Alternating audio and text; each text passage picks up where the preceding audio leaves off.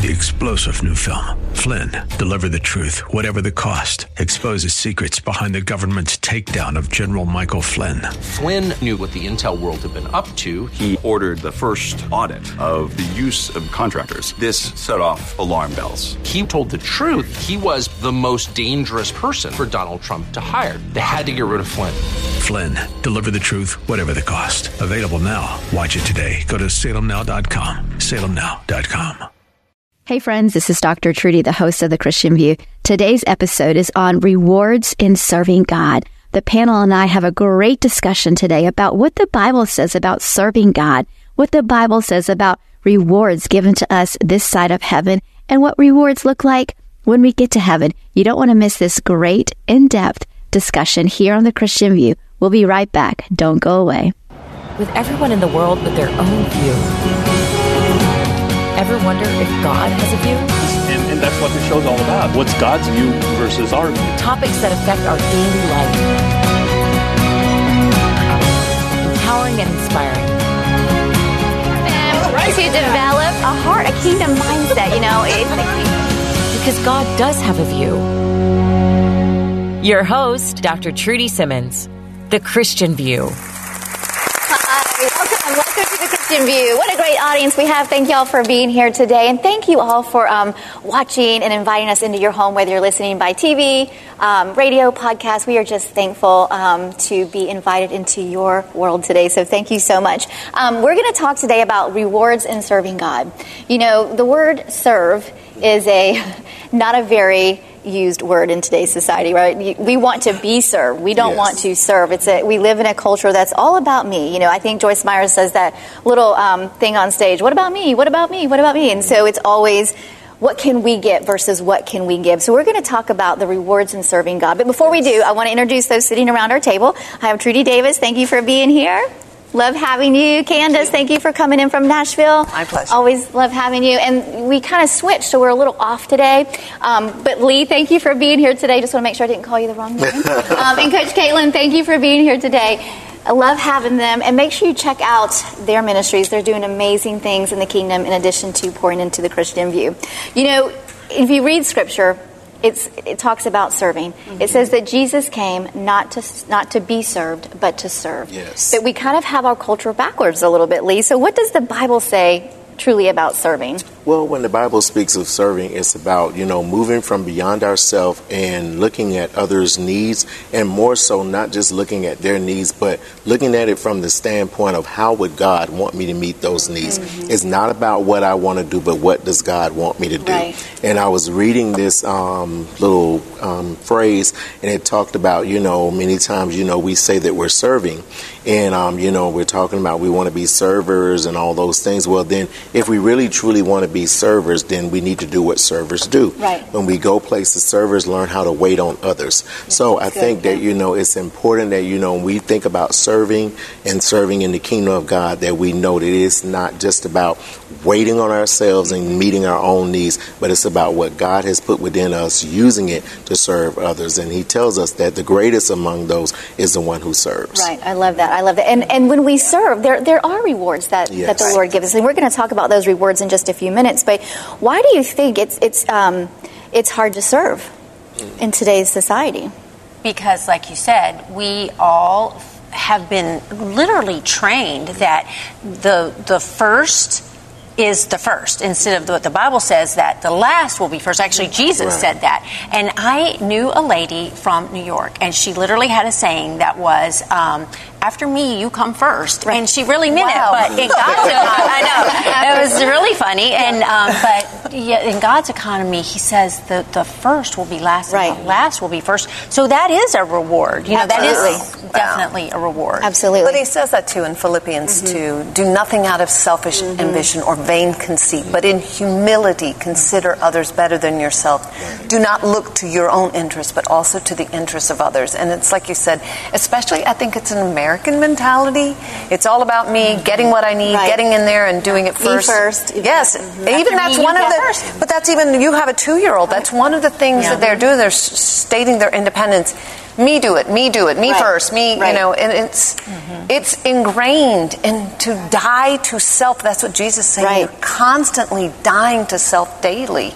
I think it's a daily, sometimes a minute-by-minute process. Yes. And Scripture says in Hebrews 11:17, God rewards those who diligently seek Him. Yes. But we can seek Him, but we have to deny ourselves. Right. Continually deny Right. ourselves as we seek Him, right? Yes, and in Philippians 1:6, I think the reason it's so different for us to think about serving is because it's countercultural. Right. And in Philippians 1:6, it says, our citizenship is not here on earth, but it is in heaven. And we have to be reflection.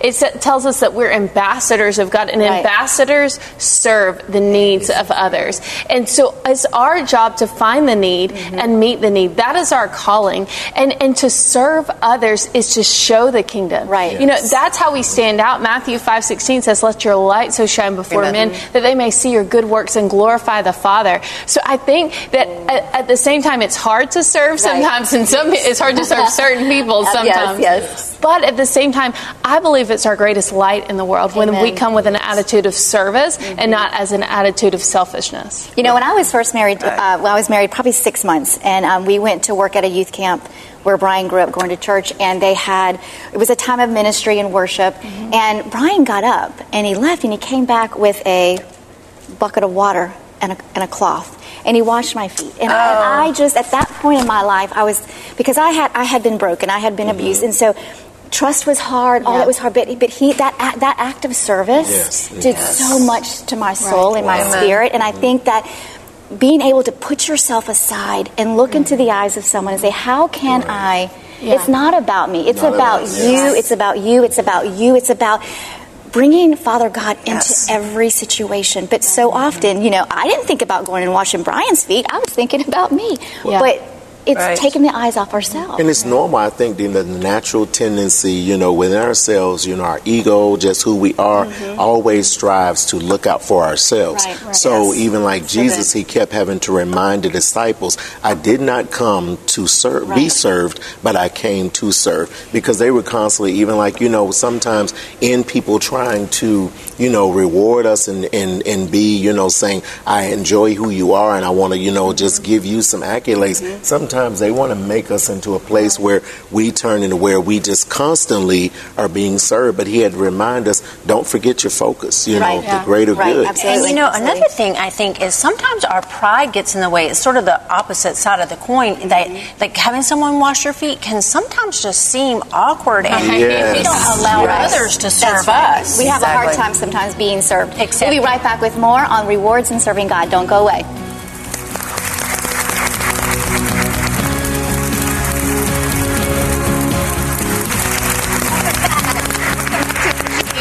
About rewards and serving God. And before we went to break, we talked a little bit about how sometimes when someone wants to serve us, we feel unworthy to be served. We feel like we can't be served. And Scripture does say that Jesus came not to be served, but to serve. But there are times in our lives where God wants you to be served. Like when I talked about Brian washing my feet. It was a humbling experience for me, but it was also an act of love. And so I was able to experience a love in a whole new level. But that was what the Lord wanted for me. And so, I think there are God's rewards and there's also the world's rewards. And we've got to figure out what we're trying to accomplish while we're serving. What's our heart like? And so, Trudy, let's talk about God's rewards versus man's rewards. Yes.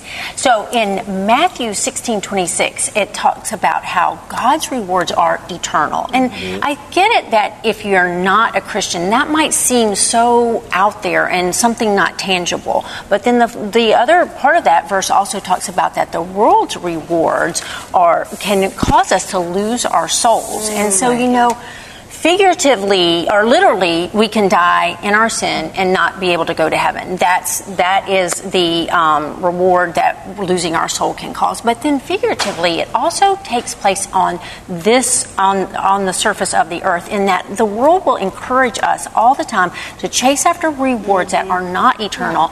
They're superficial. And I think of a man that I knew that lived his entire life waiting for his parents to die so he could inherit their what is that called? Inheritance. Yes. Inheritance, right. And so they died, he inherited it, and I promise you he's one of the most unhappy men on the face of the earth because his life never stood for anything. All the gifts God gave him, he never cultivated them. And that's where the Bible, what it means by that you can lose your soul here on earth as well. So, and we've talked so much about this, but the world just wants us to go down a path that it has designed for us that takes us farther and farther away from God. And it leaves us empty. I was talking to someone just the other day, and we were having a conversation. I said, the only way you're going to be truly satisfied, truly walking in joy, is you find your identity in Christ, not in what the world gives you, not in the accolades you can get, but truly be grounded and rooted in Jesus Christ, because everything else is gonna fade away. I mean, I crossed the World Championship finish line almost a year ago, and my trophy's just sitting in my closet. So those things, everything we accumulate on this earth, they're not going to sustain anything. And so God's rewards are so much richer, and but they last.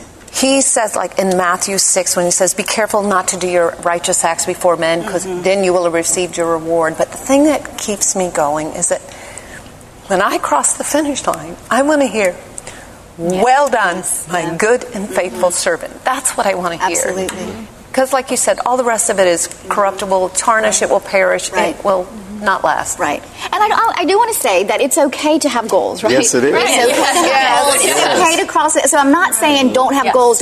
Those all the pageant girls out there are shivering. Oh my goodness. That is fine. Have those goals. Have those dreams. Have those desires. Go to Paris. But make sure first things are first. Exactly. That you're putting, what you're doing, your acts of service is based out of your heart for your love for Jesus, not for the applause and the effects of what the world can give. And man, because one day they were crying, Hosanna, Hosanna. The next day they were saying, crucify, crucify. And so we've got to have that audience of one. We do. And then when we do, our hearts will be in a right posture. Yes, and I think that's why it's so crucial to discover your calling from God and to really take time to actively seek that. Because it's like in school. You go through, you get the diploma when you graduate school, but you had different assignments along the way. But when we understand that we're going towards that goal, it's okay that we did a little math. It's okay that we did a social studies.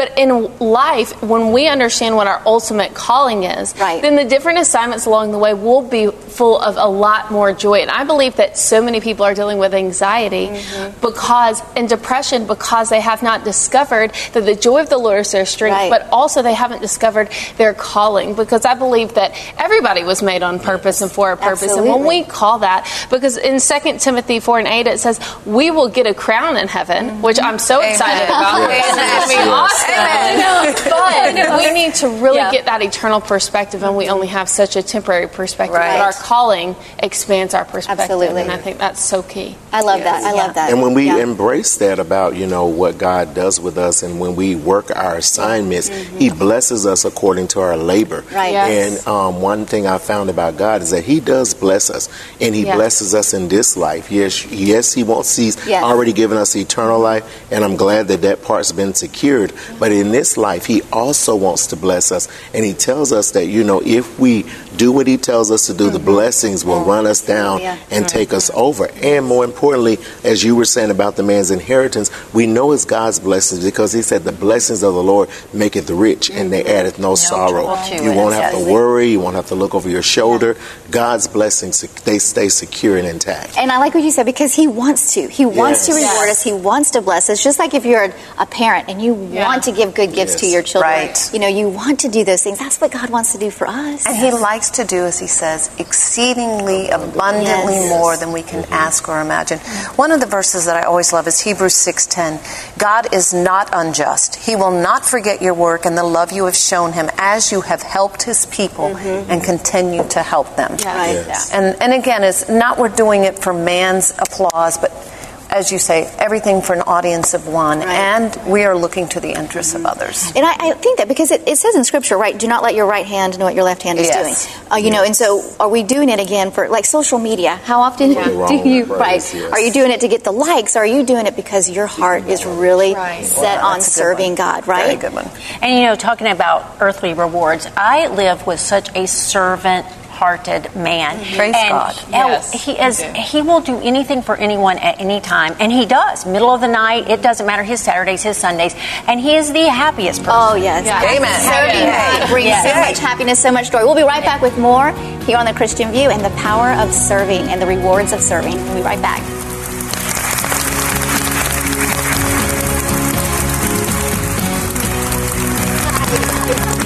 Christian View. We're talking today about rewards in serving God. And, before break, Trudy, you said something that I thought was very, very important. Your husband having a servant heart, and he has so much joy. When we're walking and following the Holy Spirit, we are going to have joy. We are going to have peace. We're going to be able to serve, not expecting anything back. And so having that mentality is so rare, but yet so beautiful. And so, we're thankful for Jefferson.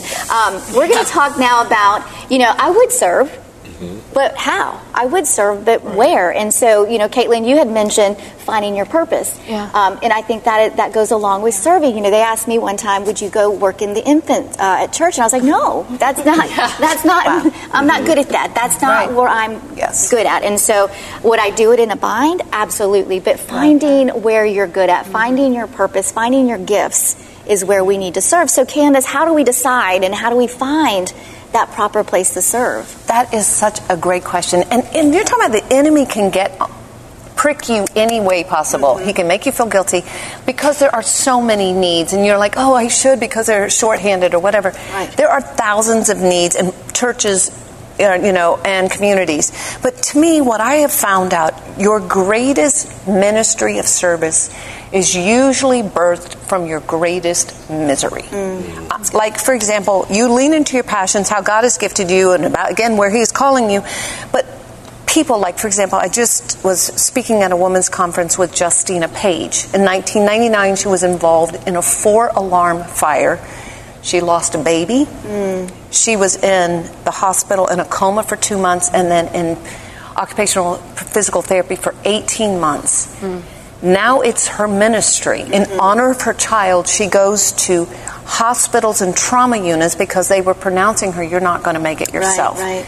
That is her ministry, and she goes and she can understand what all these victims are going through. I have a friend who adopted a child from China. When she went there, she was plagued by, I want these people to know Christ. So in the last 18 years, she goes every year to Asia, everywhere, to serve. I have a friend whose son committed suicide. Her ministry to schools and different communities is reaching them with a ministry she's got called the Empty Chair.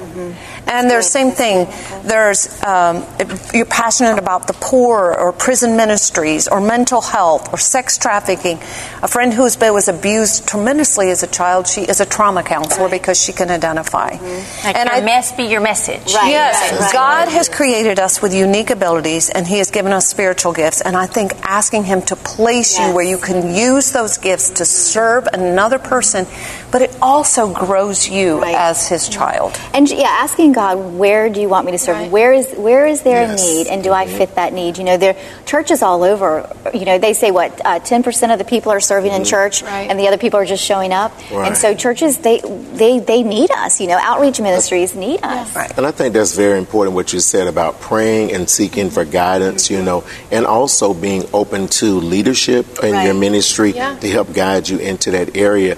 And I would also take it further to say that even recognizing that areas of service may change throughout as we mature and go through different seasons, we're going to go into different areas of serving. And real quick, I remember just when I was first became a minister, and one of my things in my life was I've always hated hospitals and dealing with sick people. And I love dealing with the children and all those things. And my pastor, all of a sudden one day, we were in there doing it, and he was talking about our assignments, and he said, we're switching things up. You have the hospital ministry. And I'm going, no, you know how to go to the hospital? He's like, no. And it was one of those things where I went through it, but it really prepared me because I never knew I was going to pastor. Right. And now hospitals are a regular part of my rotation. Amen. But it prepared me, yes. And I think that's true because God, He may not call us to the glamorous. That's He may right. not call us to the front line. He may call us to behind the scenes. He may call us to, Yes. and to do that, you had to surrender. Yes. You had to say that not my will, but your will be done. Right. And I'm sure that you grew, like you Yes. said, through that. And so I think we have to have an open mind when we're seeking where to serve. Right. And to Lee's point, I wrote, not to let fear stop you, because I thought about when I was preparing this about when we went to do the ministry to the prostitutes in the nighttime, in the worst part of town imaginable. And I have to say, I had a little bit of fear, but I just felt like I'd rather be serving God, and whatever happens. Right. But fear could have definitely stopped us from making that happen. And that was beautiful. It was called Princess Night. We took flowers and roses to the prostitutes on the street, and they were so receptive. They were, and their bodyguards were. They wanted to see. They wanted to learn about Jesus too. And so you never know what you're going to do, who you're going to affect in a positive way by saying yes, by getting out of your comfort zone, not being afraid, or doing it afraid anyway. Going out on the streets. And someone did ask me one time. They're like, "Aren't you afraid when you go out there?" And I thought for a second. I'm like, "No, I'm really not," because people are hurting and they want to be seen, they want to be heard, they want to know that they're loved. And if they don't feel you as a threat but as hope, then they're going to, most of the time, it's going to be safe. Yeah, exactly. And that's why we have to not only do things afraid, but I think that to add on to that, sometimes we're going to get assignments that we don't like or it's not our favorite, but God teaches us through it. So we also have to have a learning and growing spirit to say, God, what do I need to learn through this so that I can pass this test and get to the next one? But I also think a great way to figure out where you need to serve, I love stories of Jesus. He was always around crowds, but he didn't touch everybody. It said he was moved with compassion. And then there's constantly that pattern of Jesus was moved with compassion. So I think what we have to do is truly get in tune to say, what moves me with compassion? What does my heart break for? So, and there's different ways to serve. We're going to have to serve and do things like, I don't like to do dishes or pay bills, but you have to do it as part of life. So there's some things that we have to do to learn and grow, but there are some things that God has uniquely ordained us to move with compassion towards, and we need to listen to our hearts. As my friend Tawana Lowry says, God has a harvest with your name on it. So and that really resonated with me. That's so good. And let's bring it back just a little bit. We're talking about serving out in the world, serving in the church, but we need to also bring it back into serving our families. Yes, right. We need to be serving first in our families. Having a servant's heart, and we get up in the mornings. I don't really want to wash the dishes. I don't want to do the laundry. But we can find joy in doing the dishes, in doing the laundry, and serving our family at home. Absolutely. Yes. Again, going back to my husband, we'll both work from home a lot. And so he'll go, hey, can I fix you some lunch? And I'm thinking, I would have never thought to ask him. I know I sound like a terrible person, but I'm just being honest. I'm so down into my thing. And he's like, want me to bring you something? As he's whistling down the stairs. But there's so many ways to serve in the church, at home, on the streets, that God wants you to serve. And there is a great reward in serving. We'll be right back with a little bit more here on The Christian View.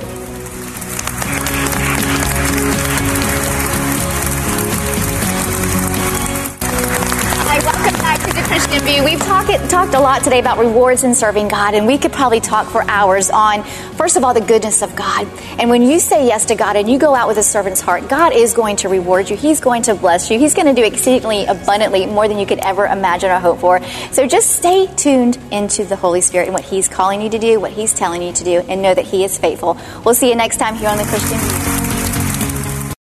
3-star General Michael J. Flynn, head of the Pentagon Intelligence Agency, knew all the government's dirty secrets. He was one of the most respected generals in the military. Flynn knew what the intel world had been up to. He understood its funding. He ordered the first audit of the use of contractors. This set off alarm bells.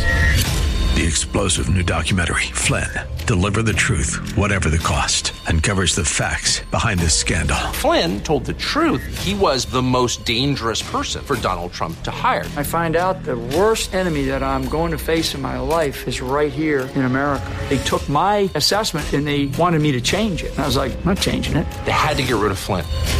With in-depth interviews, archival footage, and never-before-seen personal records of the man behind the headlines. I just felt like I was drowning. Flynn, Deliver the Truth, Whatever the Cost. Available now. Watch it today. Go to salemnow.com. salemnow.com.